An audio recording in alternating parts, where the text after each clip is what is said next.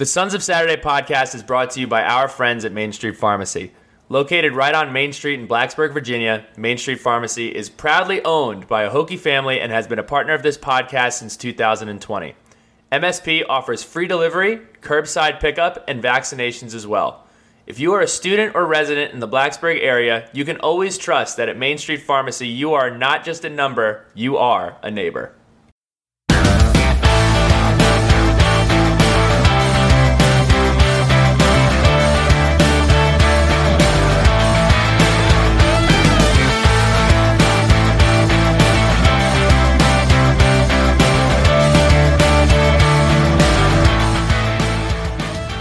Boys and girls, ladies and gentlemen, children of all ages, sons and daughters of Saturday, we are back with another one for you. And guys, I got to tell you, this one is exciting. This week, I mean, and that's not to downplay last week's episode with Oscar Bradburn or Oscar Bradburn, however you want to look at that. Pat and Bill, you crushed it. I'm bummed I couldn't be there or be a part of that, but it was awesome. This week, though, we have with us the director of recruiting for Virginia Tech football, Mr. John Yetzi. And you know what? John is here with us right now. John, you were just saying something a second ago. What were you telling Pat, Bill, and I? What's up, boys? Yeah, I was saying I'm John Yetzi, and I'm a son of Saturday. Yes, sir! The Sons! But seriously, guys, appreciate y'all having me on. You know, all three of us are friends, individually, collectively. So, glad you guys had me on. Thanks for having me on. Love what you guys have been doing. Absolutely, man. Pat, I'm going to pass it to you. I know you have you're going to kind of kick this thing off, man. So why don't you just go ahead? John, so happy for you to be joining us here this evening, recording on Sunday night. Want to kind of understand your background a little bit, because you're a Virginia Tech alumni. You've been bleeding orange and maroon your entire life. You know, both your parents are alumni. You're 804 Richmond guy. Tell us your story. I want to hear, growing up in Richmond, I want to hear your experience at Tech. I want to hear, why are you in the position that you are today, and what fuels you every single day? Just give us the story. Yeah, so born in Richmond, grew up in Richmond. Both my parents' class in 1985. Only wanted to go to Virginia Tech my entire life. So grew up playing baseball and thought that maybe there was a chance that I'd be a baseball player in college. But when it came down to it, I wasn't good enough to play at Virginia Tech, and all I wanted to do was go to school at Virginia Tech. So my parents went to Virginia Tech. I graduated 2015. My little sister graduated 2017. I have another sister that's a sophomore right now. So I've been a Hokie really my entire life. So graduated 2015. Tell me about the kind of like the direction of your career, because you've been within the recruiting umbrella for a while now.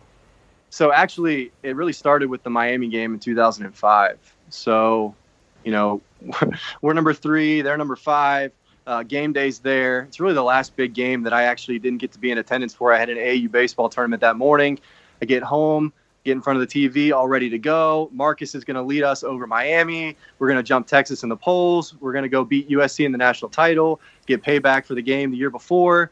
Obviously, that didn't work out. We got our ass beat by Miami, and I'm sitting there in tears on my couch. 13-year-old me is in tears on my couch after we lost to Miami, and my dad says, essentially, stop being a baby. Like, you have no control over this. Stop being a baby. And so me, being all defiant 13-year-old me that I was, said, well, fine. One day I am going to have control over this. Like, one day I am going to make us better. Like, I'm going to make us go play for the national title. Like, I am going to have control over this. So stormed up to my room, and that was just obviously a very, very sad time. Flash forward a couple years later, I read this book by Bruce Feldman. I'm sure some people are familiar with it. It's called Meat Market. And he basically spent the entire year with Ole Miss when Ed Orgeron was there. And it really kind of talked in depth about the recruiting process, some of the stuff they were doing. It was kind of a behind the scenes look into college football that had never really happened before. So mind you, I'm about 16, 17 years old at the time. I'm not playing football, but I love Virginia Tech football. I'm on Hokie Haven. I'm on Tech Sideline. I'm on the message boards all the time following recruiting. But I get this weird notion in my head that I'm one day going to be the general manager for Virginia Tech football. And I know that that position doesn't exist. And at the time, it didn't exist. But I had read, it was either a Stuart Mandel or Bruce Feldman article around the same time that said he thought one day there was going to be general managers in college football. So I wrote it down on my goal list that, like, this was what I wanted to become. I wanted to find a way to make that happen. So 2011, I start school at Virginia Tech. I'm actually working with a buddy of mine's older brother at a baseball agency.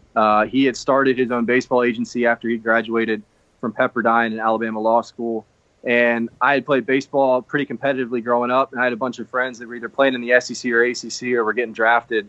And so he called me up and said, hey, I know you're not doing anything, relatively not doing anything in college. Would you be willing to help me out and try and kick off this agency that I'm building? So I said, sure. Like he said, I'm not going to pay you any money. You can take it and run with it, do whatever you want with it. Here are the restrictions. Here's what you can do. Let's just go see what we can make out of this. So over the course of my first 3 years at Tech, I was kind of doing that, getting to meet some people, and actually helped represent 11 minor league baseball players through the draft process, helping them get endorsement deals, stuff like that. None of these guys were worth anything. Like, none of them ended up being good players. None of them really were good players. If you actually think about it, an 18, 19-year-old with no degree trying to walk into the living room or talk on the phone to kids that are 21 years old, graduates of college, or getting ready to play professional baseball. It was kind of hard for me to convince them that I should be their representative. So it didn't work out that well. But in the meantime, I got a phone call from a buddy of mine who still is actually associated with the site. Virginia Tech was starting a 24/7 sports page. This was around the spring of 2012. And he said, hey, would you be willing to come write for us? I think we're going to get credentials here soon. We're not going to be able to pay you like any money. But what you can get is access to the team. You can write about the team. You can write about recruits. You can really make of it whatever you want to make of it. So I said, hell yeah, absolutely, I'm in. Made $100 a month and wrote 3 articles a week. So you can picture I was writing about 12 articles a month, making $100 a month. Not a very good return on investment, but I just kind of took it and ran with it. I got to interview and meet all the coaches in football and basketball. My only restriction was that I would never sit in the press box for a football game. I said never. I did not want to do that. The old press row in basketball and Castle was down on the floor at the time. And, I really wasn't – I was going to all the basketball games, but I wasn't really going with my friends. I was just kind of going by myself or maybe with a couple friends. And I was fine with sitting down on the court and just getting to watch the games up close. But the football games, like, no, I needed to be in lane. Like, I was not going to be in the press box for that. So I would write stories about the team, and I kind of got to meet some of the coaches that way. I got to meet Coach Moorhead, Coach Beamer, Shane Beamer I'm talking about, and Coach Steinspring. And, I came to find out later that they had actually been reading some of my stuff, and they appreciated the way that I was kind of covering the team. I got a random phone call one day in the spring heading into my senior year, and Coach Steinspring was on the other line and said, hey, John, are you still going to be a student here? I'm like, who is this? What's going on? He said, this is Coach Steinspring. We got a new AD. He just said we're going to start a recruiting department this summer. Would you want to come be a student recruiting worker for us? Like, hell yeah. And the rest is kind of history. Kind of goes from there. My first day working as a student worker was July 1st, 2014. That was the first ever official day of the Virginia Tech recruiting department. Wow. So it was me and Chuck Canner. He was the first ever full-time employee. I was the first ever official student worker. And we kind of built the Virginia Tech recruiting department from scratch. Flash forward 5-6 years later, I'm still here. We hired Thomas Geary 3 weeks after that, and he started. And it just was kind of us. We had 2 other guys, Marcus Haskett and Nathan DiGregorio. Nathan actually now works for the Cardinals. Marcus works up at Penn State. They both were student workers with me, and the 5 of us just kind of did everything. Started it from the ground floor up. I don't sell yourself short here. I just to chime in, when I came in 2014 and I saw how hard you guys worked, and I was always like, the coaches work hard, this, that, but y'all were doing, when you say everything, you guys literally did everything. Can you kind of just, to give people some context, what you were doing from day to day? I mean, it went from as hosting recruits, making the graphics for the recruits. I mean, you literally just kind of give them the laundry list of things that you would have to do back in 2014 as you were starting this department. Yeah, so I basically gave up my senior year to work in recruiting at Virginia Tech. Every single night I was there till 10, 11 o'clock at night. We were stuffing all the envelopes. we were inputting all the information into the database. Every time a recruit was on campus, it was between me, Chuck, Thomas, Marcus, Nathan. We were walking the kids around, showing them Virginia Tech, getting lunch with them, all that stuff on game days. As you can imagine, when there's only 5 of us, now we at least have some more student workers. We have some more people in the office. You can help kind of the flow of traffic. It was just the 5 of us getting everybody into the Merriman Center and checked in because, our staff stays in Roanoke the night before games. And so we would always obviously be the first kind of people that they would meet when they got to the facility. So the initial thing that I kind of did to create value for myself is I already followed recruiting as intensely as you could. Like, I was a guy that posted on the message board all the time. Like, I knew about all the recruits that we were recruiting, or at least I thought I did. I thought I knew about recruiting. So what I did to kind of create value in the early going was I memorized all the faces of all the recruits that we were going to have on campus for any single event. And I would memorize and remember things about them. So I was always the first person that they saw. There was somebody that was greeting him at the front door that knew his name, knew where he was from, knew some information about him. That's kind of how I tried to create value in the early going. But yeah, Bill, you're right. Like, we were literally doing everything, like every single thing in the recruiting department. John, so, you said that was 2014. That's been 6 years since then. How has the department changed since those moments? How has it grown? What has gone into it? What's been added? Can you kind of speak on that a little bit? Yep. So it's kind of been a slow, steady growth and development. We haven't really added, per se, a bunch of new full-time positions. In January of 2015 that year, we added a graduate assistant whose name was Tyler McIntyre. And he spent the first 3 months there as the GA, and then he left, actually coincided the day after graduation.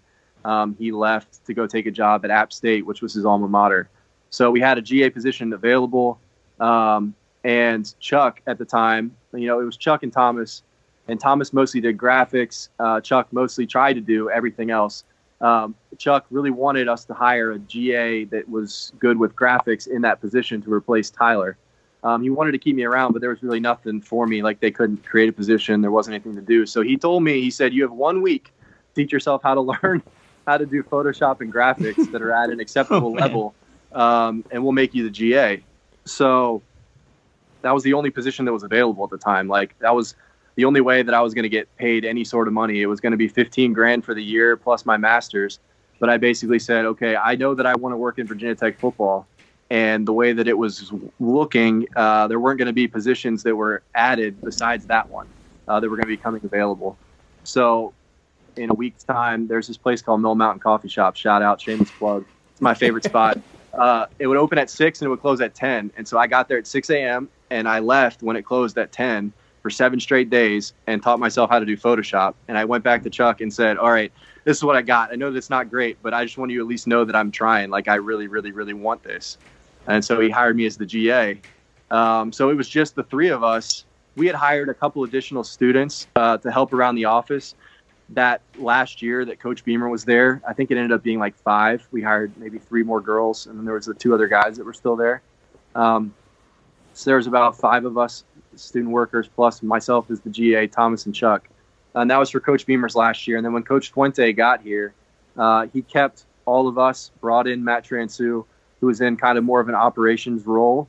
And then he brought in Allie the Rock as kind of like, she replaced somebody that was kind of like not an administrative role, but did more so like receipts and helped us on game day visits and managed the students, did all those sorts of things and helped out some in operations as well. So it was just the 5 of us. And it has been the 5 of us in some way, shape, or form, really until present day. Like, you look around the office now, besides myself getting a full-time job, we have not created any other positions besides that. I remember people were up in arms. They saw Coach Fuente had in his contract the allocation of money after his first year to add an additional recruiting person. That was actually me. That was me.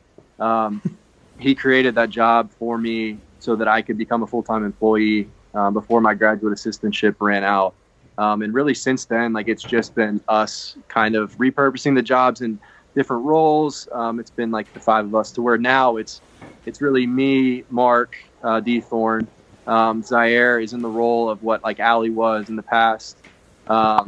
We have a graduate assistant, Nash, who does a great job for us. And then we have Zach Lance, who does our graphics. The five of us really make up the recruiting department. Biggest difference now, Matt Transu was in recruiting. He's now kind of moved over into an operations role. And it's just, we roll with that. So, John, 2014 is when this recruiting department gets started, and you really, laid this foundation. Can you tell us about, where Virginia Tech stands in recruiting and how the size of our department, as well as the timing of when it got set up, like how does that compare to a Clemson or a UVA or an SEC school? And, I guess where do we go from here? It's pretty considerably different. I would say I didn't really know any better, to be completely honest with you, until about a year and a half ago. They started this new thing in August. Now that August is the dead period, they started this new thing where everybody in player personnel gets together in Nashville right around August 5th or so. And it's kind of our convention, whereas the coaches have their own convention. We now have our own player personnel convention. And so last year, not this past year, but the year before, so I guess that was August 2018, was the first year of the convention. And it was just Mark and I that went from Virginia Tech to the convention. And I roll into the convention, and here come 8 people in UVA pullovers rolling deep. There was about 15 people from Florida. There was about 15 people from Georgia. And I was like, oh, Lord, is there really that many people that are working in recruiting? So that was kind of the eye-opener for me in terms of knowing how many other people are at these other places. We have just strictly from like a recruiting and operations department, there's 7 of us. I know that there's 18 at UVA. I know at Florida, I read an article the other day. They were like, yeah, we have 9 assistant directors of player personnel responsible for each coach. We have a director of recruiting. She has assistants. All the assistant directors have full-time assistants that are called recruiting assistants. There's people that work in ops. There's a 4-person full-time football-only video department, and there's a 3-person full-time football graphics department. And then it said in the article, but we know that compared to like Georgia and LSU, we're significantly behind in terms of personnel. So that was eye-opening, but yeah. You do everything you can. I always say, like, you've done a lot with, and it's gotten better. You've done a lot with not as much as other programs have, to just put it bluntly. I think that you guys have done an excellent job with that. And I think the kind of spirit of that room has always been, like you said, everybody wears multiple hats. Like, something has to get done. Somebody has to do it. It may not be in the job description, but you're consistently absorbing different responsibilities that may not fall under what you know how to do or what even you are trained to do.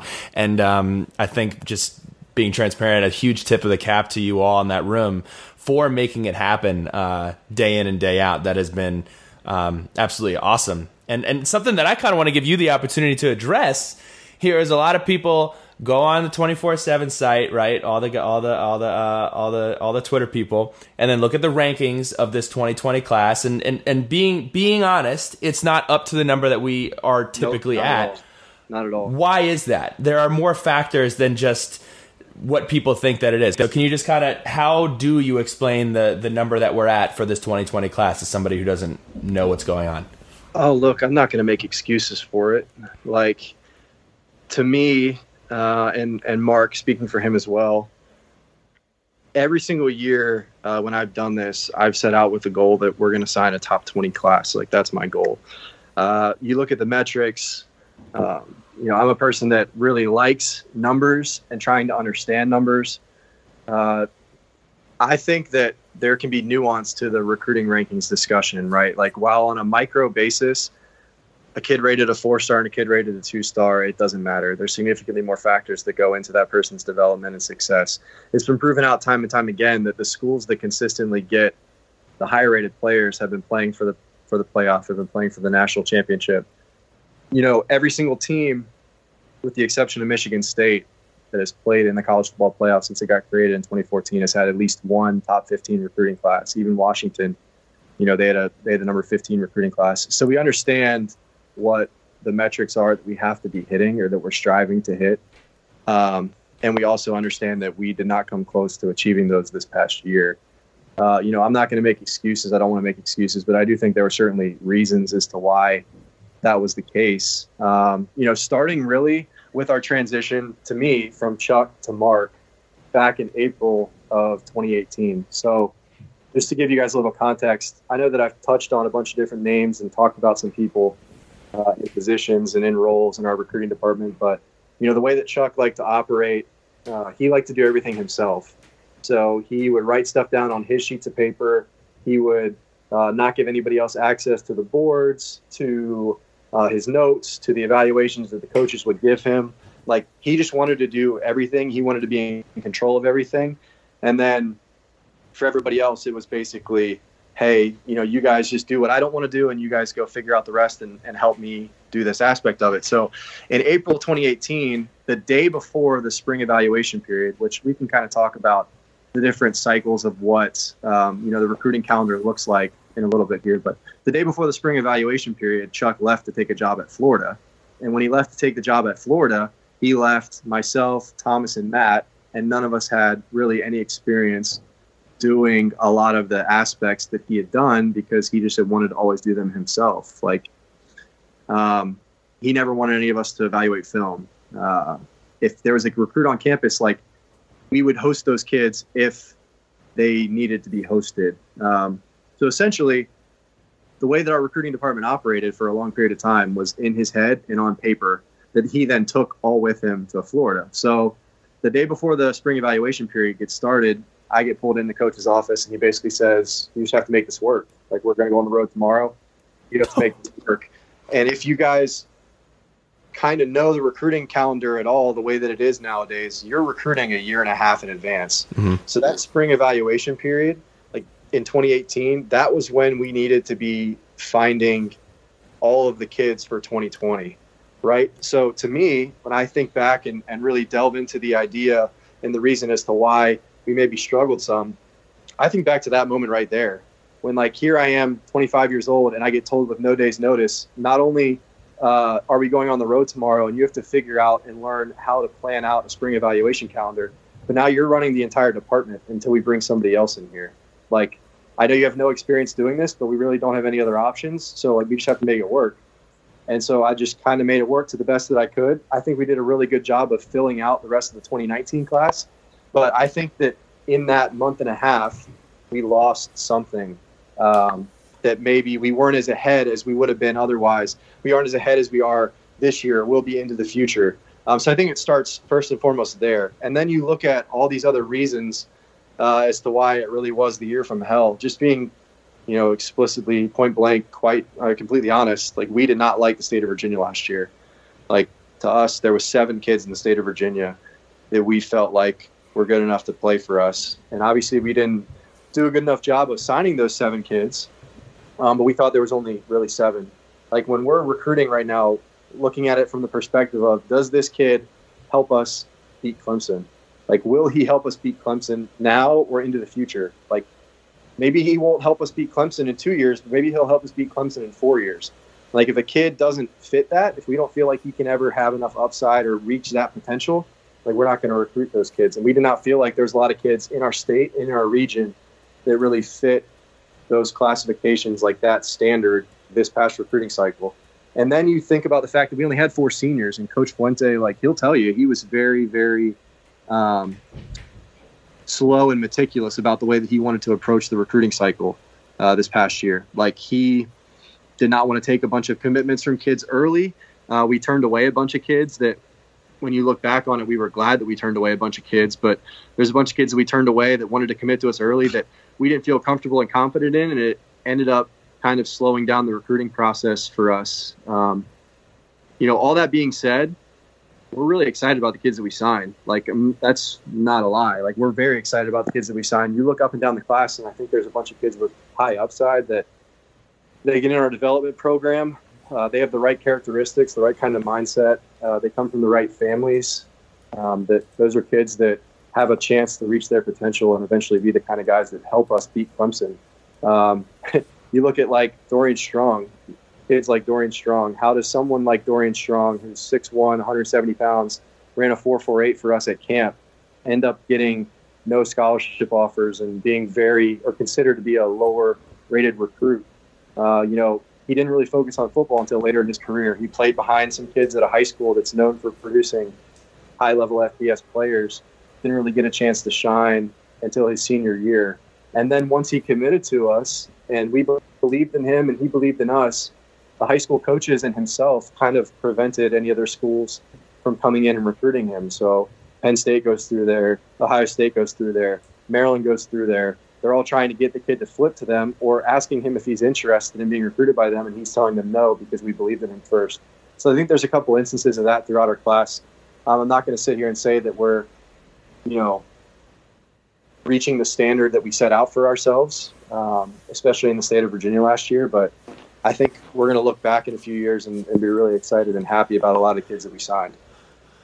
Yeah, it's a question for you as you kind of alluded to this being obviously a difficult year, which is completely understandable. I want to ask you what it is like. What is it like to work for Coach Fuente? And I think that we would be, avoiding a big question that everybody wants to know is what is he like to work for, and what has these last 30 days been like with not knowing if he's coming back, having that meeting, and a lot of people, the only kind of insight they had up until the press conference a couple weeks ago was the picture that you took the picture, correct, in the meeting room. Beautiful picture, wasn't it? It was a wonderful picture. I just wanted what was that process like for these last 2 weeks? I mean, was it just go on that? Well, first thing I would say is I think the world of Coach Fuente. Like, we have a really good relationship. When he first got here, about a month or two after he got hired, he was calling each of us in to kind of meet individually with him. And I was just the GA at the time. And he was kind of having like 15, 20 minutes blocked off to just talk to everybody, get to know them, get to know their story. And him and I ended up talking for 3 hours. Me just being the little recruiting GA, we just talked for 3 hours about my vision for Virginia Tech, what I thought had happened in the past, what I thought we needed to do better, his vision for Virginia Tech. And, just to be quite honest, like, I was a recruiting GA working about 15 to 18 hours a day, making $15,000 a year with my degree from Pamplin in finance. And here I am, there's this new guy who's working here that's not Coach Beamer, that's not who I had grown up on.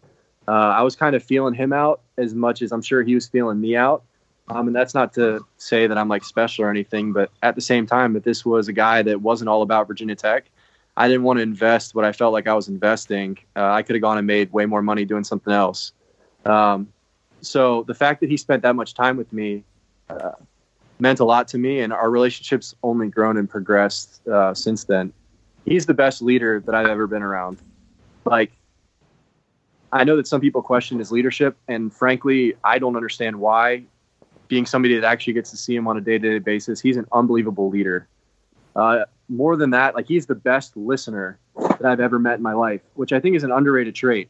Like, he's incredibly intelligent, but he's willing to listen to like the opinions of anybody in the operation to change his mind if we're able to clearly and concisely present reasons as to why we feel like it should be something different. Like, he's honest. You're never going to not know where you stand with the guy. Like, for better or worse, he's going to tell you the truth about where you are, where you stand.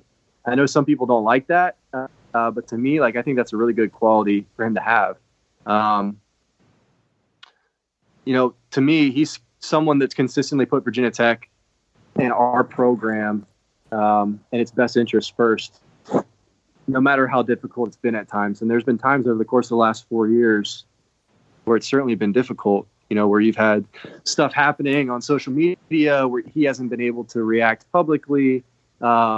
But there was never a time when anybody in our staff room or in the locker room or in the team room, in my opinion, that did not know where he stood with them individually or did not know that he was putting the best interest of Virginia Tech first. So, I could sit here and rave about the guy forever. Like, I'm unbelievably glad that he's at Virginia Tech, that he's our head coach. Like, he's somebody that gets this place. Like he really does. And Bill, like I know you can speak to it because you know him pretty well. He's incredibly approachable. He's a great father and family man. Like the kids running around the office all the time. Coaches' wives up around the office all the time. Like you hear all these stories about cultures and environments where people are miserable to go there, miserable to work there. Players are miserable to be a part of it. And it's not like that at all. So I don't know.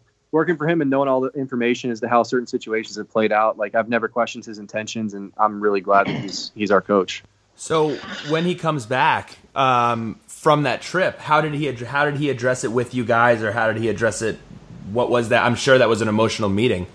Yeah, well, he was honest about everything the entire way. I think one thing that maybe made it a little bit difficult was first and foremost, like stuff like that happens like very frequently all the time in college football, right? Mm-hmm. Like the thing that was unique about the situation was that it became public, but coach was up front with us the entire time. Like we knew his intentions, and I'm just telling you, we're going to have significantly better thing going on here moving forward because those people came to his house. Now he didn't go anywhere. Like the people came to his house, and then, you know, he got right back to work the next morning. Like that was it. It was pretty explicitly clear. It was like, hey, this is what I'm doing. This is why I'm doing it.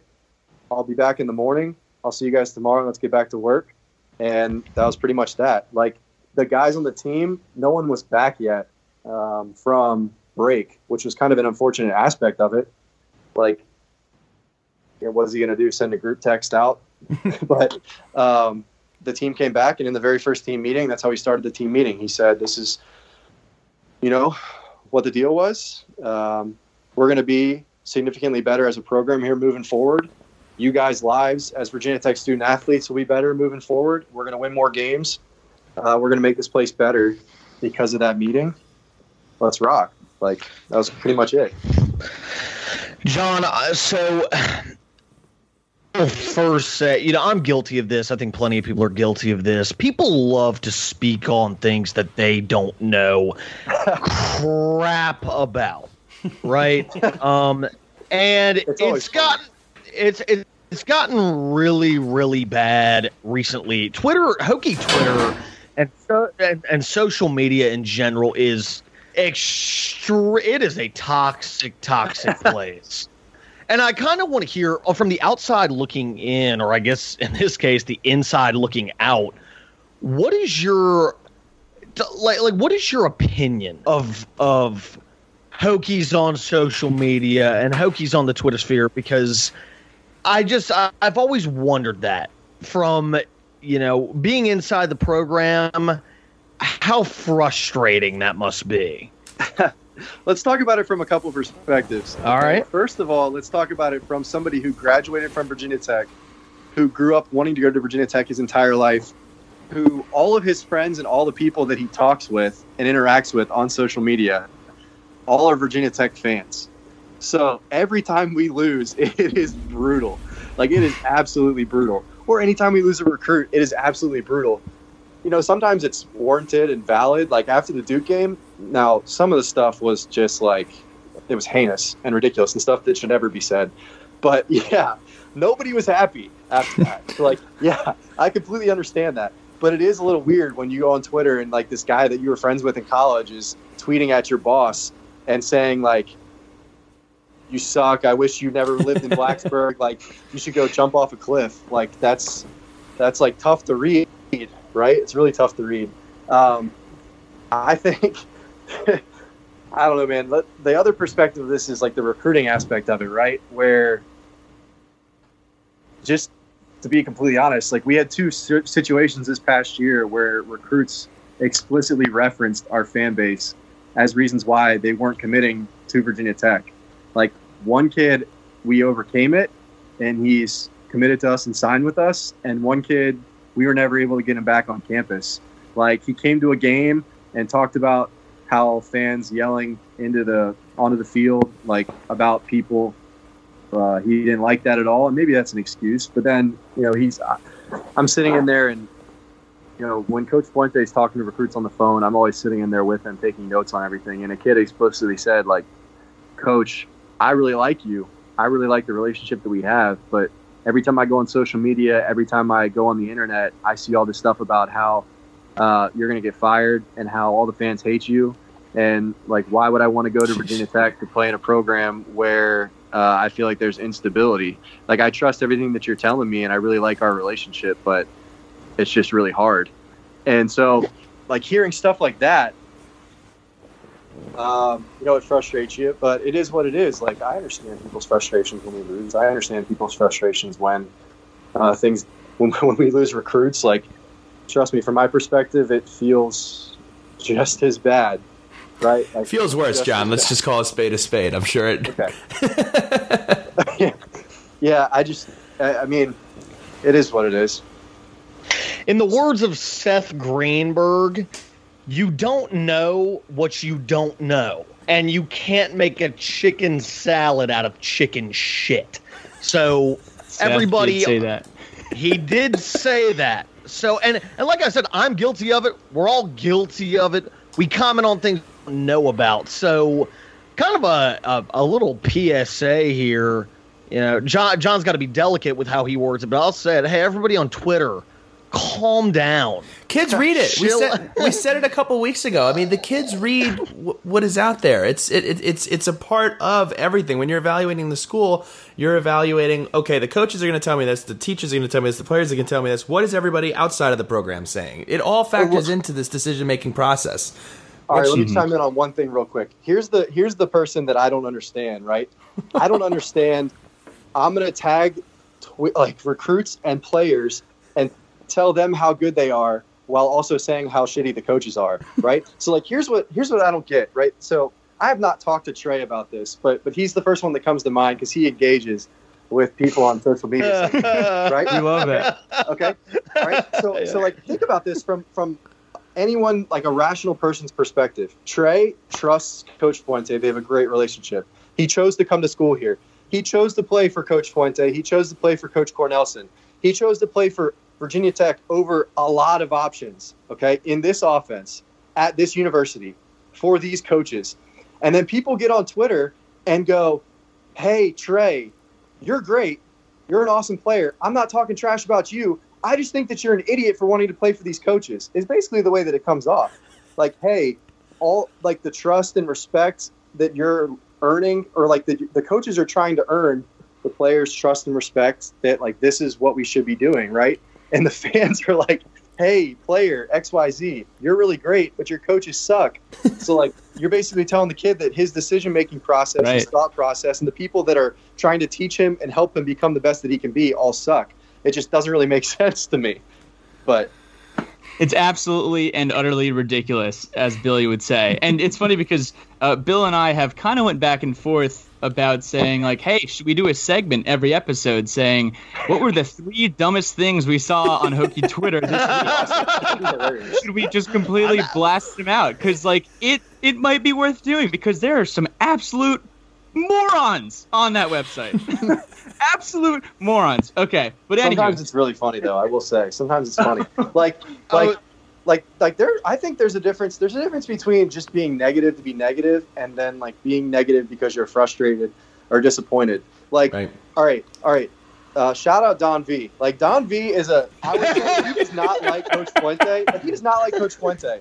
But I think that when he has negative things that he says, some instances I don't agree, but in some instances, like, he brings up really valid points, right? So like, there's a difference between just spewing random stuff out there to be negative and being negative for negativity's sake, and then actually having nuance to the discussion. Like, when things are going well, he talks positively. When things are going poorly, he talks negatively. Like, that's not what I'm talking about. What I'm talking about is the sheer negativity for negativity's sake, which is just completely unnecessary. The Star Max Prezes of the world, if we're putting ats out there, just constant negativity. Like, hey, my thing with Don V has been like, hey, do I always agree with you? No, but you side you're always on the side of rationality for the most part, and like, you have a camp, you're committed to your camp, and I respect that. So, and he's hilarious. He's just, in my opinion, like, you should be willing to change your opinion based upon the facts that are presented to you at the time. Thank you. And there's been a lot of things presented to him and other fans, and all fans, in the last few years that have led to them forming certain opinions. I think that there's context that goes into some of those things that is different and nobody will ever have access to, nor they should have access to, that would maybe change their minds in some circumstances. But it is what it is. Like it's Twitter. It's Twitter. Right. So what's your message to fans on Twitter, John? Like, from someone in the department, you can be honest. What is your message to Hokies on Twitter who are negative, who really don't know anything? There's people giving their lives away, trying to put the best product on the field possible for Virginia Tech, sacrificing a lot. And all of us want the same thing. That's the bottom line. We all want the same thing, right? Straight up. We all want to win a national championship. I wouldn't be doing this. I would not be doing this if I did not think that we could someday win a national championship. Like, that's the truth. Why else would we be here? We wouldn't be doing the Right. podcast. Yeah, right. Yeah, So, like, exactly. Like, there's nobody that's happy with winning 8 games. There's nobody happy with winning 8 games. I think that we can have a nuanced discussion about this without it just being like, oh, the expectations are now that we're going to win 8 games. Like, nobody's walking into the season saying we're going to win 8 games. Nobody's recruiting kids that we're saying is going to only win us 8 games. Yeah. So, John, tell us a little bit more about the evaluation that, the entire process. When you first get in contact with these kids, when you invite them to camps, touch on the Texas to VT movement, because we really want to know about that. What is that? On Twitter, we see VA to VT, because some folks are super, super sensitive that Virginia is not getting recruited. But I say, hey, if they're in Texas and they want to come to Virginia Tech from Texas, Demetrius Davis, man, saddle up and let's go. Tell us about the whole process. So I wish that I could talk about specific kids in the 2021 class, but unfortunately, I'm not allowed to publicly talk about them. Sons of Compliance. I love that. There's a lot of things. Yeah, shout out Compliance. There's a lot of things that you just asked me right there that I'll try and touch on without being long-winded. I know that I've been long-winded at a lot of these answers because I feel like I have a lot to say. We love the wind. I just love talking about this stuff. Anyways, Texas to VT. Shout out Bo. Like my guy Bo. Bo? All right. So, little story time. Bo used to come into Mark's office. Mark has an office down the hall, kind of close to Coach Fuentes, where we have all our recruiting boards on there, right? And we had one for 2020, 2021, 2022. And Mark and I are responsible for the boards. Like, we go in there and we determine where everybody is, who gets added, who gets taken off, all that stuff. Bo was the offensive QC for the last few years, and he would always walk out of the offensive staff room, walk into Mark's office, just look at us, grab the pen, and write names on the board. All right? Like, for a solid year, he would just come in and write names. And we'd be like, all right, Bo, who is this? He'd be like, the running back from Texas. And he'd walk out. Be like, we should be recruiting him. So we're like, all right, we're going to go sign that guy. Yeah, we're going to go sign him. Pull up his information, and it's a dude that has, like, Alabama, Texas A&M already. We're like, all right, yep, we're going to go do it. So Mark and I would always joke about it, and we just would say, all right, man, we believe. Yeah, we believe. We're going to go sign that guy. We believe. And so he just kept doing it. And he, like, to his credit, there was nobody, I don't think anybody, that actually believed that he would make this into what it is. And, like, he deserves the utmost credit because he stuck to it, he believes in it, and he works his freaking ass off. So, yeah. So Bo's going to be working full-time in recruiting with us now, which is awesome. And he deserves a ton of the credit for this because he had belief in it before anybody else did.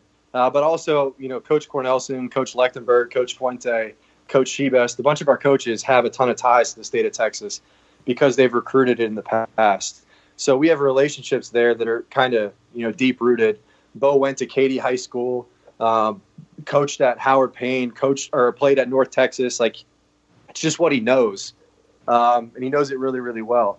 So it's been awesome to see it take off. It was awesome to see us get Alec and Robert, who, in my opinion, two of the better players that we signed in last year's recruiting class, that are going to be Hokies, and then we'll see where it goes. But needless to say, I'm pretty excited about how it's helped us kickstart this 2021 class. Talking strictly about the state of Virginia, I think 2021 in the state of Virginia is one of the best, if not the best, year in the state since I've been truly following recruiting. You look at the data sets from really 2011. So anytime that I talk about like the modern era of recruiting, I'm talking about from 2011 on. 2011 was the year 24/7 Sports got created. It was really the year that the growth rate of users that were utilizing Twitter at 3.5x. So like that was really the modern era of recruiting to me is 2011 on. Everything before 2011, there's a whole completely different world. So you look at the top 10 in the state of Virginia, and I was actually just doing a study on this the other day. There has been a lot of busts in the top 10 in the state of Virginia. I went through and calculated every single kid that was in the top 10 in the state of Virginia since 2011 that went out of state. So didn't sign with Virginia Tech or UVA. That ended up going to other places. And there was only 15 kids out of all those guys that I classified as guys that would have helped us win championships that we truly missed on. 15 kids out of the course of the last 10 years that were rated in the top 10 in the state of Virginia. Now, with all that being said, I think the 2021 class is really special.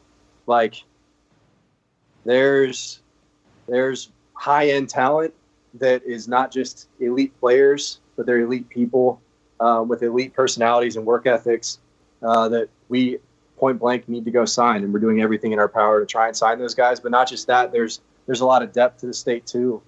But one thing that we're trying to do differently that I think hurt us in the state of Virginia was the last few years, you would see a bunch of kids getting offers really, really early in the state, right? Like you guys saw it on Twitter. Kids would get their first offer from Virginia Tech when they were freshmen.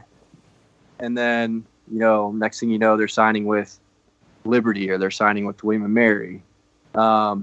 What we're going to do moving forward, which you'll see, for the rest of this class and then into the years down the road, if a kid gets an offer in the state of Virginia that's going to be committable, like we feel like they can help us win and play for us.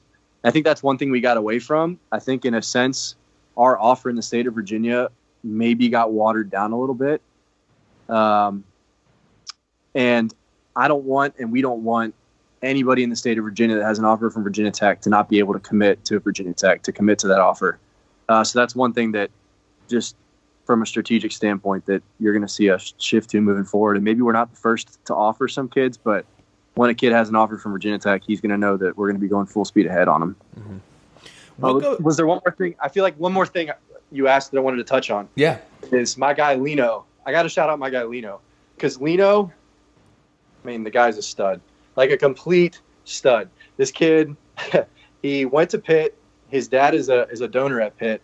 Went to Pitt and just loved working with Mark and Zach Lance so much that when they both came over to Tech, like he actually stopped going to school to move down here to work at Virginia Tech and take online classes as a volunteer. Wow. While he's working for us, at Virginia Tech. He works hours like he's a full-time employee while being unpaid, entirely unpaid. And I guess it was mid-January, just to kind of tell you about like how good Lino is at his job. Mid-January, early January, all these people start tweeting out Florida to VT, right? Like they start tweeting out graphics, and on the message boards, people are going like, "Is this a marketing ploy? Like, what's going on? What's this Florida to VT?" That was literally just Lino talking to kids, and the kids like Lino so much, they were just posting Florida to VT and like tweeting it out there. And Lino's going to get all these kids on campus, help us get all these kids on campus because of how hard he works. Because of how good of a job he does, because of how relatable he is to kids. He makes about 90% of our personalized graphics. Like Zach Lance is an unreal graphic designer, the best in the country. And he makes the majority of the graphics that go out on our social, and he makes some of the very particular personalized graphics. But the more like generic mass personalized edits, Lino makes all of those, and he does a freaking unreal job. So I got to shout out Lino. He just got a grill that says Florida to VT on it. And it actually just came in the other day. So it's like a competition between Lino and Bo, Florida to VT and Texas to VT, just because Lino likes Florida boys. But Lino's got a very bright future, like very, very bright future in this business. So who on the staff came up with the hard hat mentality for 2021? That was Mark and I. So we have been looking for a hashtag that could kind of be synonymous with our brand, what we want our brand to be. but also that could transcend year, right? So you had Exit Light 18, like Sandman 17, Internight 19, but there's no real consistency in the Virginia Tech brand in those hashtags, right? And we didn't want to just rush anything, so we didn't have a Class of 2020 hashtag for a long period of time. And we talked about it, but we never came up with something that we fell in love with until we came up with Hard Hat. Like, I see We Are is always Penn State. Whenever you see We Are, you associate it with Penn State. Whenever you see All In, you associate it with Clemson. Built by Bama. Yeah, like OU DNA. Like, it's consistent across all the recruiting classes. And we wanted something that was going to be able to be consistent across all our recruiting classes moving forward. So it's pretty cool. Like, we got some pretty cool stuff that we're going to do with it moving into the future. But that's the kind of kid that we want. Like, we want kids that are attracted to our culture, to what Virginia Tech is. We're not glitz and glam and flash. We're not multi-million-dollar facilities and waterfalls in the building. Like, we are wake up every day, bring your lunch pail to work, and go to work. Like, get to work. Like, we are grit. We are earn everything. Nothing's given to you. We're going to punch you in the mouth. At least that's what we want to be. Maybe we weren't that 2 years ago at different times, but that's what we intend on being. That's what Virginia Tech's always been. It's like, those are the kind of kids that we want. Guys that are attracted to hard hat mentality. Guys that are attracted to those qualities. And if they're not attracted to those qualities, they probably weren't going to have success at Virginia Tech anyways, and we'll go find people that are. And going off the hard hat mentality, because we've been seeing it a lot over the last couple weeks on social media with Tap and Tierlink TNT as well. We've been seeing like the homemade gifts, and I mean, it's been hilarious. Talk about Daryl Tapp and Bill Tierlink and how they've been recruiting so far. They're awesome. Oh man, they're awesome. Like, Bill is this really short white dude, right?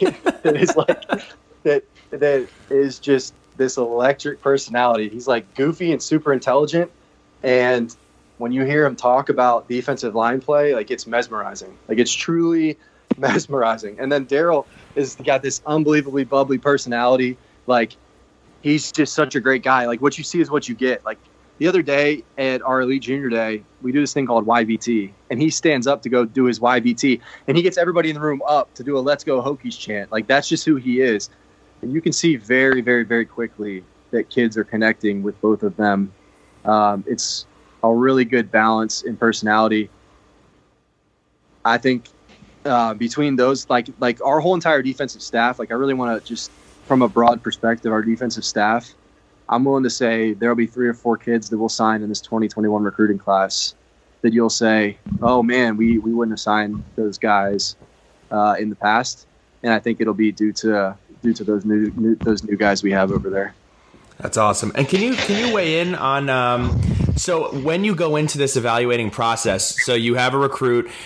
I noticed that you started this scout school, right? With different students and different that were working there. What were you teaching them? Like, what is essentially a recruit comes in, you need to evaluate them on film. What are you looking at from their huddle, what their coaches say about them? What are the buzzwords, buzz characteristics, or qualities that you look for in someone that's going to match that hard hat mentality? So it was an idea that Mark had come up with and been wanting to do for a while. And when we were at the personnel convention this past year, he was able to kind of hear about how some other programs were kind of doing this. Mark did an internship with the Pittsburgh Steelers a couple years ago. And throughout that process, he took a ton of notes, but he was able to essentially get the evaluation system for how they grade draft prospects, right? And he's transitioned that information into our evaluation grading system that we have, where essentially every position has critical factors is what we call them, but different traits that we were able to grade them on, 4 being excellent, 3.5 and on down to 1 being like a reject by our standards. And so we grade these kids on character traits and also physical traits. And essentially what Scout School was is our student workers, we offered it up to any of them that wanted to come. 9 of them came, and they came every single Tuesday night. We did it from 7 to 10, sometimes 11, 3 or 4 hours where we sat, and every night we taught them a position. So Mark was leading the whole thing, and he did a freaking unreal job. And he basically sat every Tuesday night and taught the kids how to evaluate quarterbacks, how to evaluate running backs, how to evaluate wide receivers off of our grading scale, how the NFL does it, how we want to do it.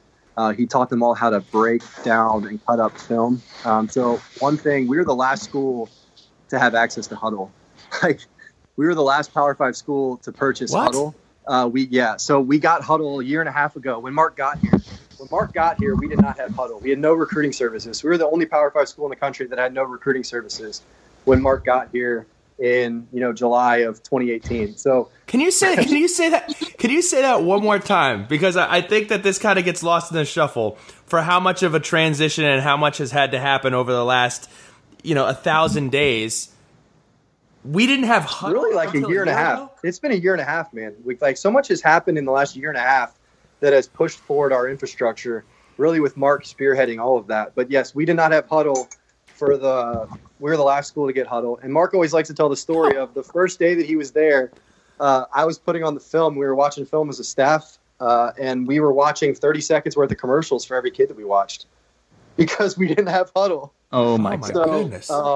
And I'm going to say that's not because we didn't want to have Huddle. We just didn't have Huddle. But we got Huddle. And so now what Huddle gives us access to do is you can watch every kid's individual games.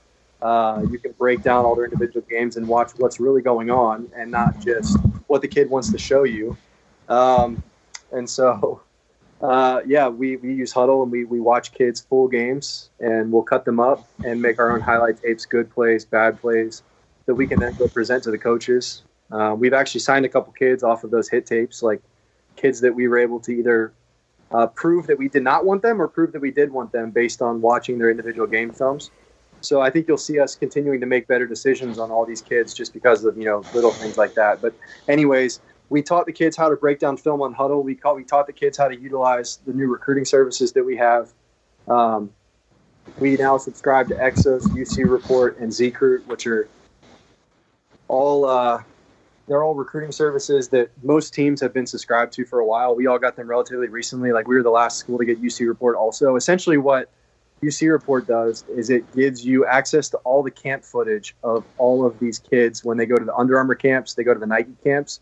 You get all their times from those camps and all their verified heights and weights and all the camp footage. Mm-hmm. So what people don't see that just look at the 24/7 sports profile is that a lot of these kids, they lie about their height and weight, right?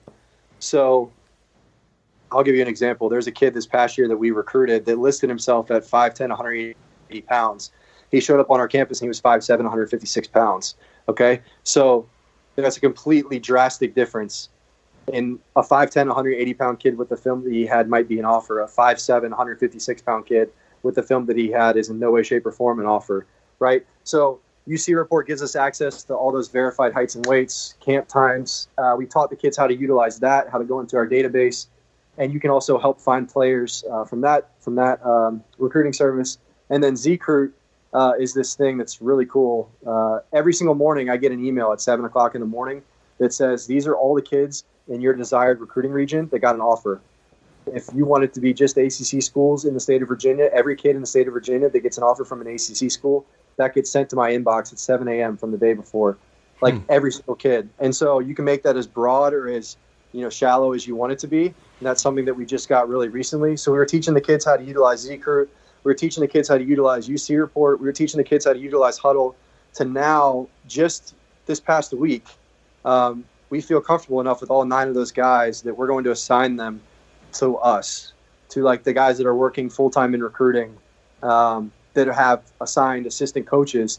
So they're going to start helping us mine the areas of all these assistant coaches to just be another name, another person that's helping dig up prospects for us to find them faster, for us to find them earlier. So those 9 guys, I mean, they're freaking awesome. Like Austin Swearingen and Jack Pollard, Jack Tillinghast, Adam Fireball, Josh Anderson, Jonathan Haderer, Dan Franco, who's a full-time volunteer for us, he's awesome. He's 25. He's a Virginia Tech graduate. He moved down from Pittsburgh. He full-time volunteers with us. Also does stuff similar to Lino. Tanner Holland, and then there's one more that I'm forgetting that I can't remember right now, which makes me feel really bad. But my guy Bowman. I forgot my guy Bowman. That's who I forgot. That was my guy. Bowman's awesome. Bowman is so awesome. I'll tell a quick story on Bowman real quick because I love him. He's great. Okay. We have So on our huddle page, like, we have all the Virginia Tech coaches can tag players that they want to specifically be breaking down film of, right? And all of us have access to it, and all of us can see it. And this random kid shows up on our huddle page like a week into the semester last year, right? It's this guy who's like 5'7". He's this dude from up in Northern Virginia that is like a 2020 kid. And we're like, who is this? Like, who tagged this guy? And my guy Bowman had tagged him, and he knew him. He was like, this guy would be a really good player for us. And we evaluated him, and we're still kind of talking to him as maybe being a walk-on, but he ended up going and signing, I believe, with a Division II school. But I feel bad that I forgot Bowman, so shout out my guy Bowman. He's got a good future in this. There's 9 guys that they basically just – we've taught them now how to utilize these databases and these systems to the point where they're going to actually help us moving forward. That's really awesome. start finding players. So pretty cool. Trying to develop a pipeline. That was ultimately Mark's overall goal with this, was to create and develop a young pipeline full of kids that care and love Virginia Tech, to help kind of boost that minor league system in a sense and give us more people that we trust to help us evaluate film and find players. All right, so I got a question. All right. What, John, when you have these recruits on campus outside of football facilities, what is your go-to selling point at Virginia Tech? Like, give me like 2 of them.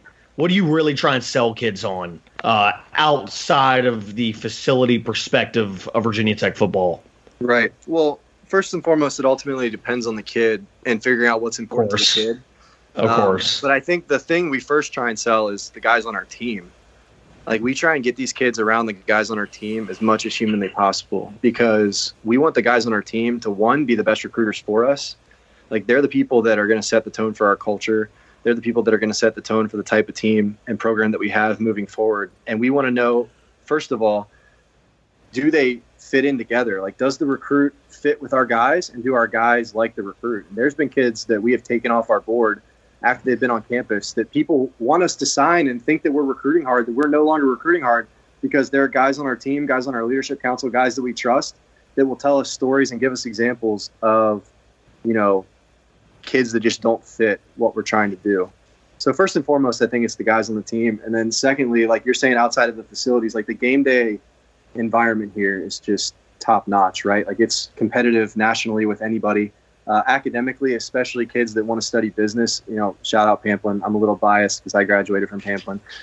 But we have over 30 guys on our team that are studying to earn their degree in business. And you look around the country and there's not very many other programs that can point to even half or a percentage of that at a legitimate, reputable business school.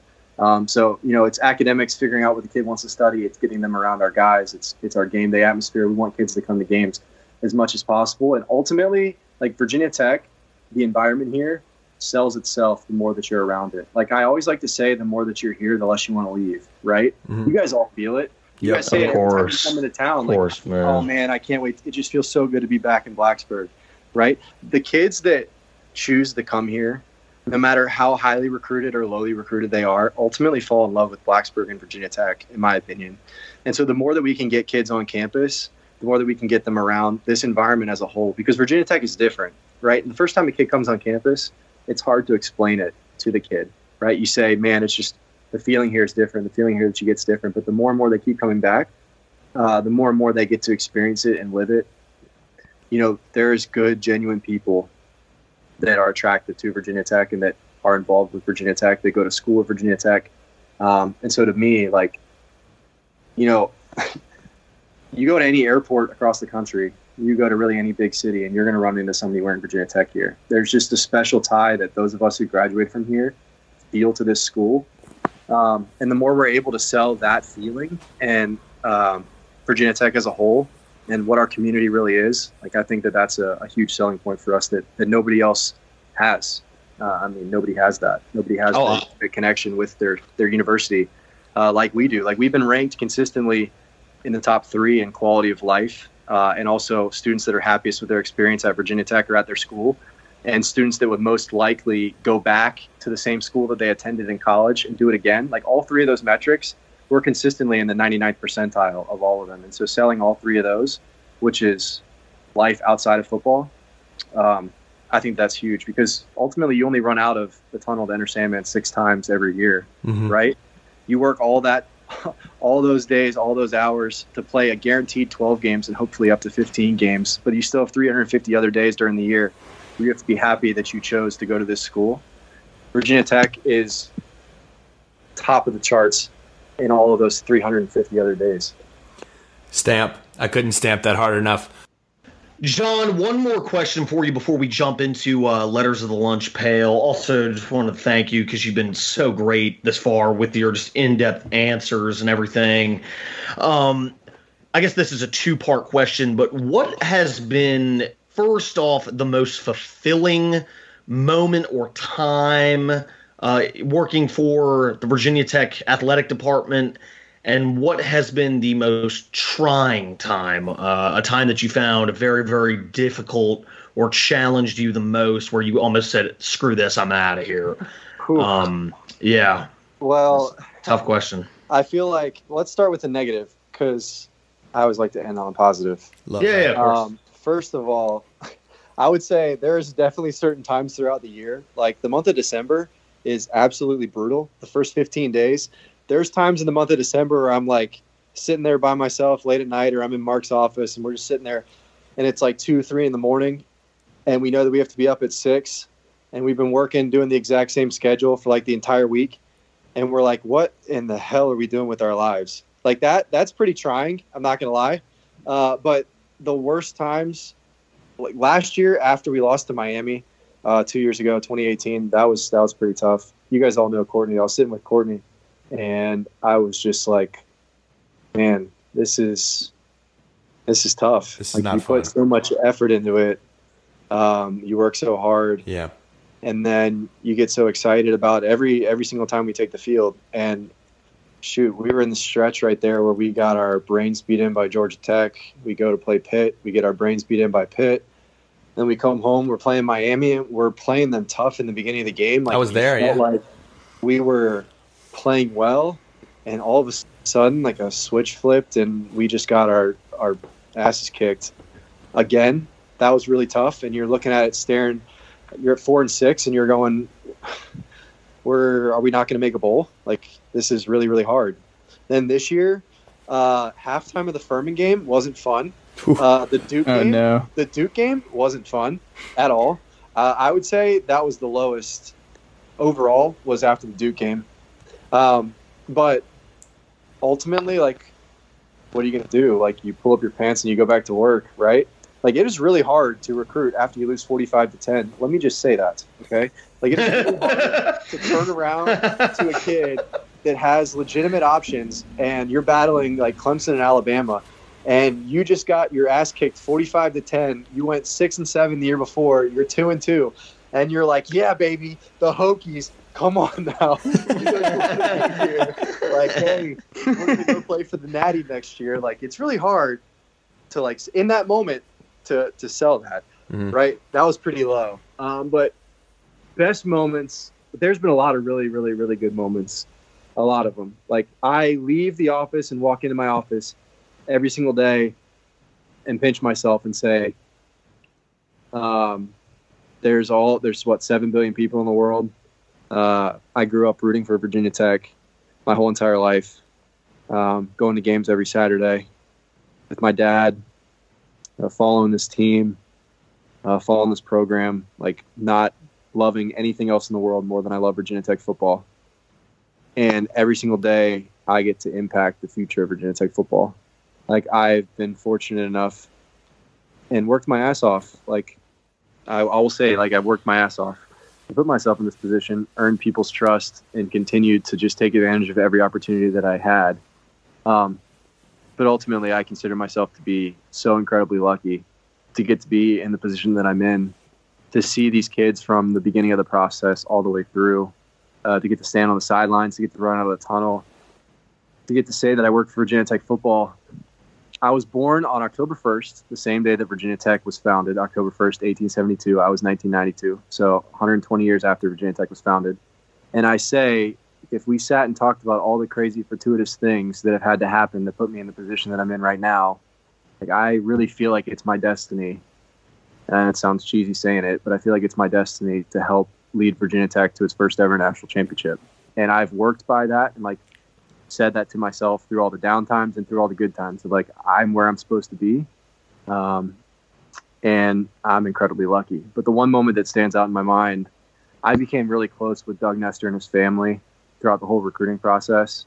On his official visit, his little nephews, Coop and Isaiah, they were hanging around, and I mean, he had a bunch of family hanging out with us that weekend, and I became just like really close with them.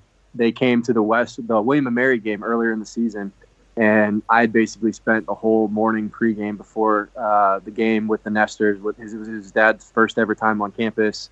It was kind of like a secret visit that he had taken, but I was with him the whole time, and so we became really close. And then when he committed to us, I was in Castle shooting hoops with his nephew, Isaiah. And Isaiah's like a big basketball player, big AAU basketball player in West Virginia. He's like 10. But we were shooting hoops, and I've been hanging out with him pretty much the whole weekend. And these people, they like Mark and Doug's mom, like they come running into the gym to come grab me. And I go walk back to Coach Fuente's office, and they were like, Doug has something that he wants to tell you guys, and he wanted to make sure that you were in here for this moment. And then he committed to us when it was me, Coach Fuente, and Coach Weiss in Coach Fuente's office.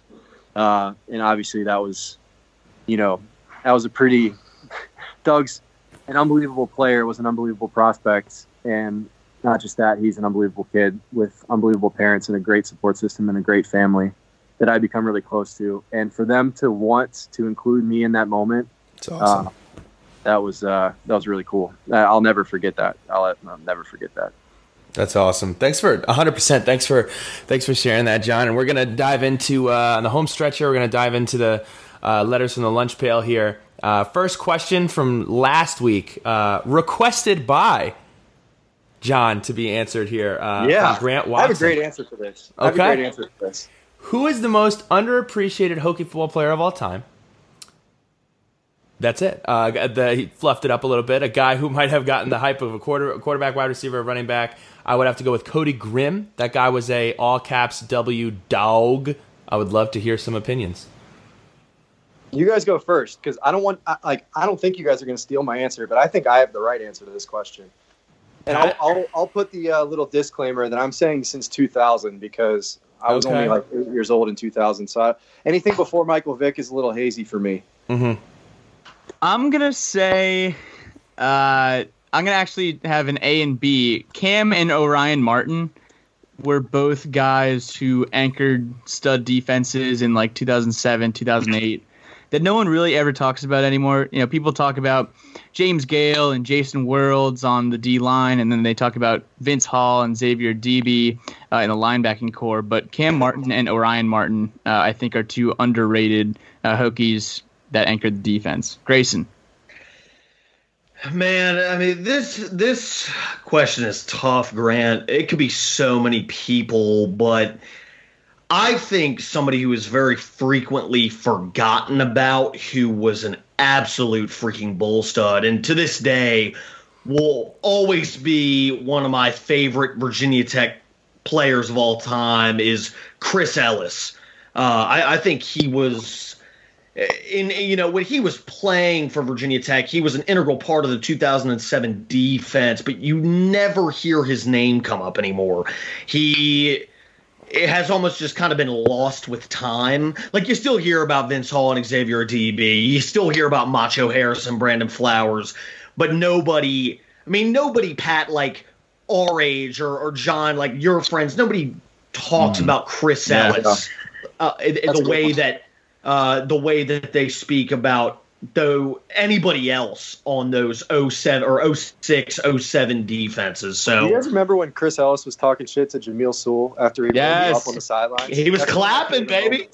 Clapping in his face. Like, that was we're going to walk on the field and we're going to beat your ass up and down the field every single weekend. Like that. Ooh.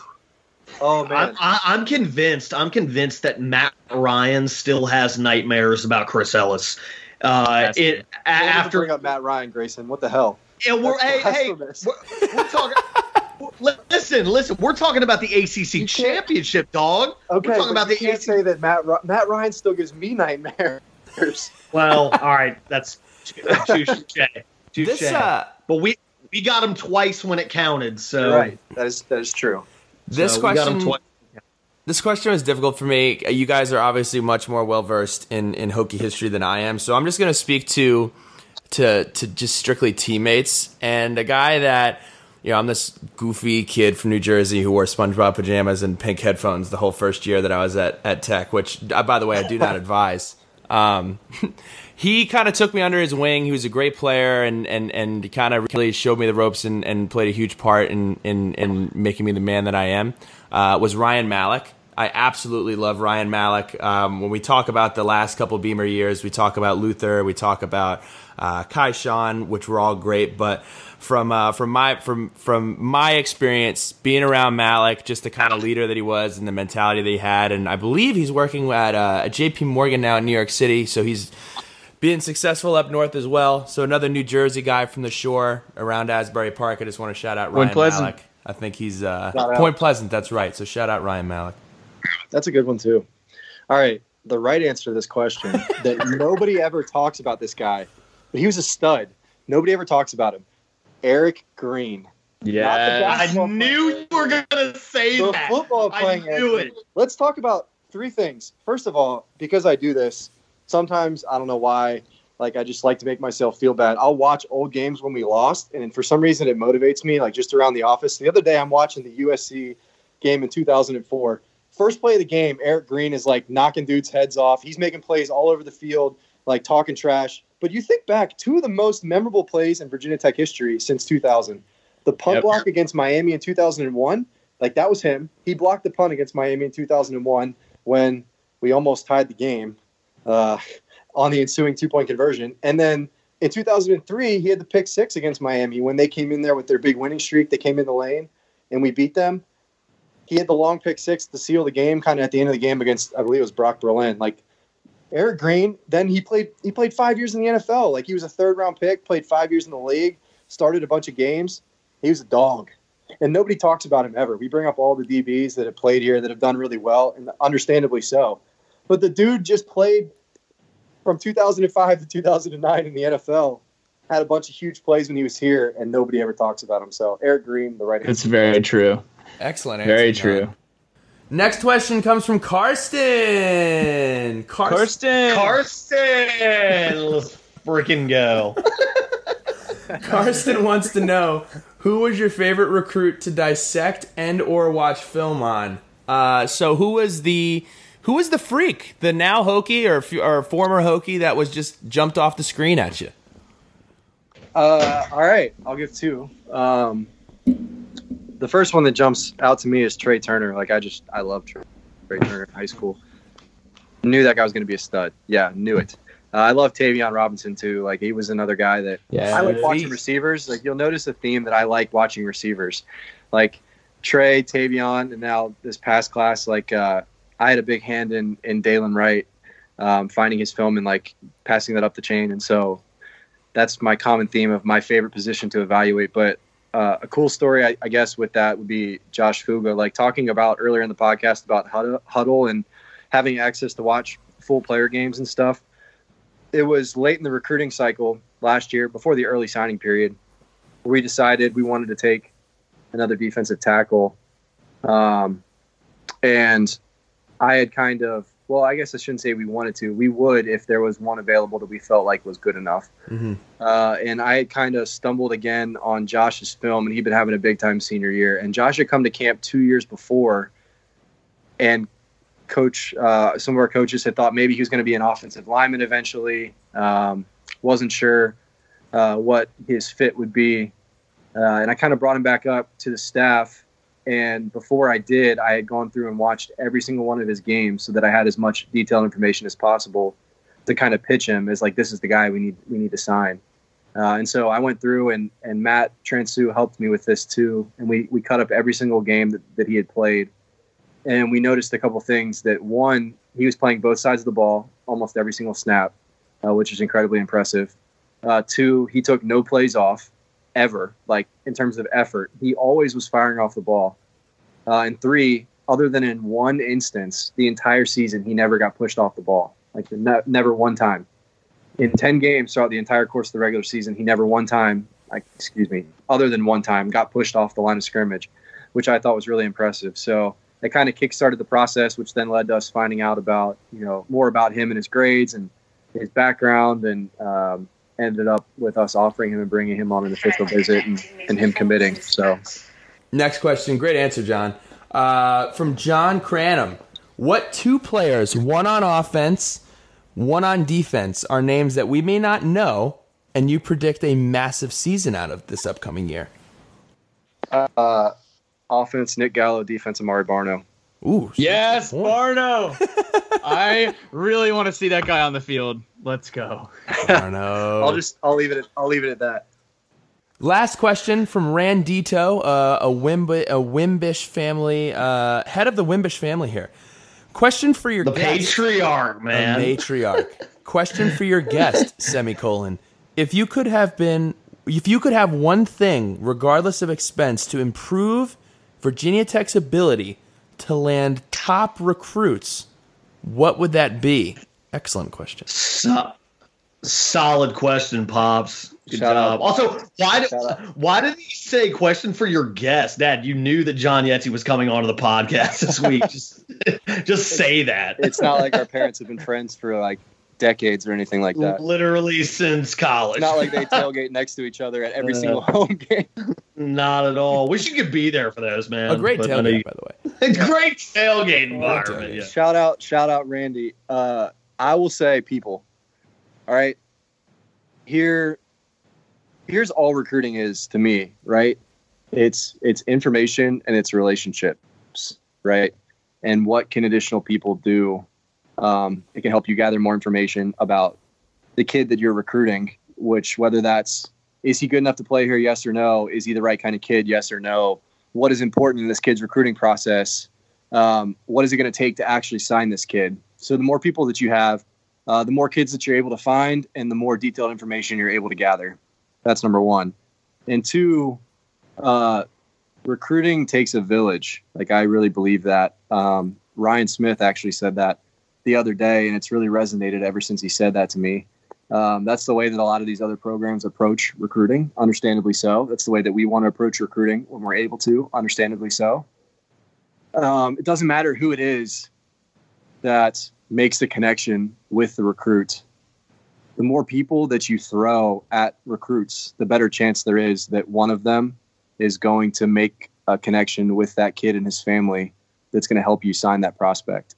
So, the more people that we have, the more diverse we'll be able to be within our recruiting department, which is something that I think we really need to improve and are planning on hopefully improving in the near future.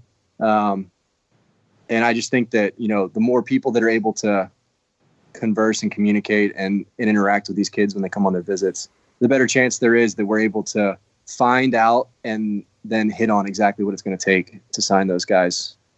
John, we can't thank you enough. This has been awesome. As we do for every guest, and hopefully we can do this again. This has been some extremely awesome insight that, Grayson, Pat, and I have always said that a big reason we started this was trying to just bring different perspectives and information that is accurate. And again, it's not always going to be overwhelmingly positive, and we're never going to be overwhelmingly negative. We just try to get some more insight and more people talking about what it's actually like and what we actually see and what we actually want to see change and get better. So to have an opportunity to speak to someone that works directly with the athletic department, we can't thank you enough for taking time out of your Sunday night to do that. And I think this is extremely insightful and just great all around. So can't thank you enough from that perspective. And also just want to ask you, any shout outs, any last words, anything you got to plug, anything going on? What do we got? Shout out my mom and dad, first of all, for driving me to all those games and getting me tickets all those years. I'm glad I've been able to pay them back a little bit recently, but they're the ones who made me a Virginia Tech fan. They made my blood run orange and maroon, and a lot of my favorite memories growing up revolve around us driving down to Blacksburg and spending time together. So first and foremost, shout out to them. Yeah, quick shout out to my girlfriend, Courtney Adams. Hey, yo. Oh, You guys are all friends with her, but she's awesome, a huge Virginia Tech fan in her own right, and has been incredibly instrumental in helping me get through the tough times throughout the course of the last few years. Incredibly understanding and supportive with the schedule that I have to work sometimes. She's down at Clemson right now. She just finished working the basketball game a couple hours ago. So shout out to her. She's the best. I want to shout out a couple other people that Bill, we worked with in the recruiting department behind the scenes. Some students that have now moved on that never got their due, that contributed significantly on game days and different things like that. My boy, Evan Morrison. Evan. Shout out the GOAT. Shout out Evan. Like my little brother, worked for 2 years with us, did an awesome job. Shout out Walt, Justin Waite. He was one of the few guys that worked with us back in the day. Really kind of an OG recruiting staff member that has since moved on and now is doing other things. Shout out to Logan, Aaron, Catalina. They all did an awesome job back in the back. Shout out Grayson. She did an awesome job back in the back. Mm-hmm. And then all the girls that we have working with us right now. Yeah, not you, Grayson Wimbish. Shout out my guy Oscar E as well. Oscar Esquivel. Oscar's still at Army, I think. Is doing he? big Okay. things. I think he is. Yeah, doing big things.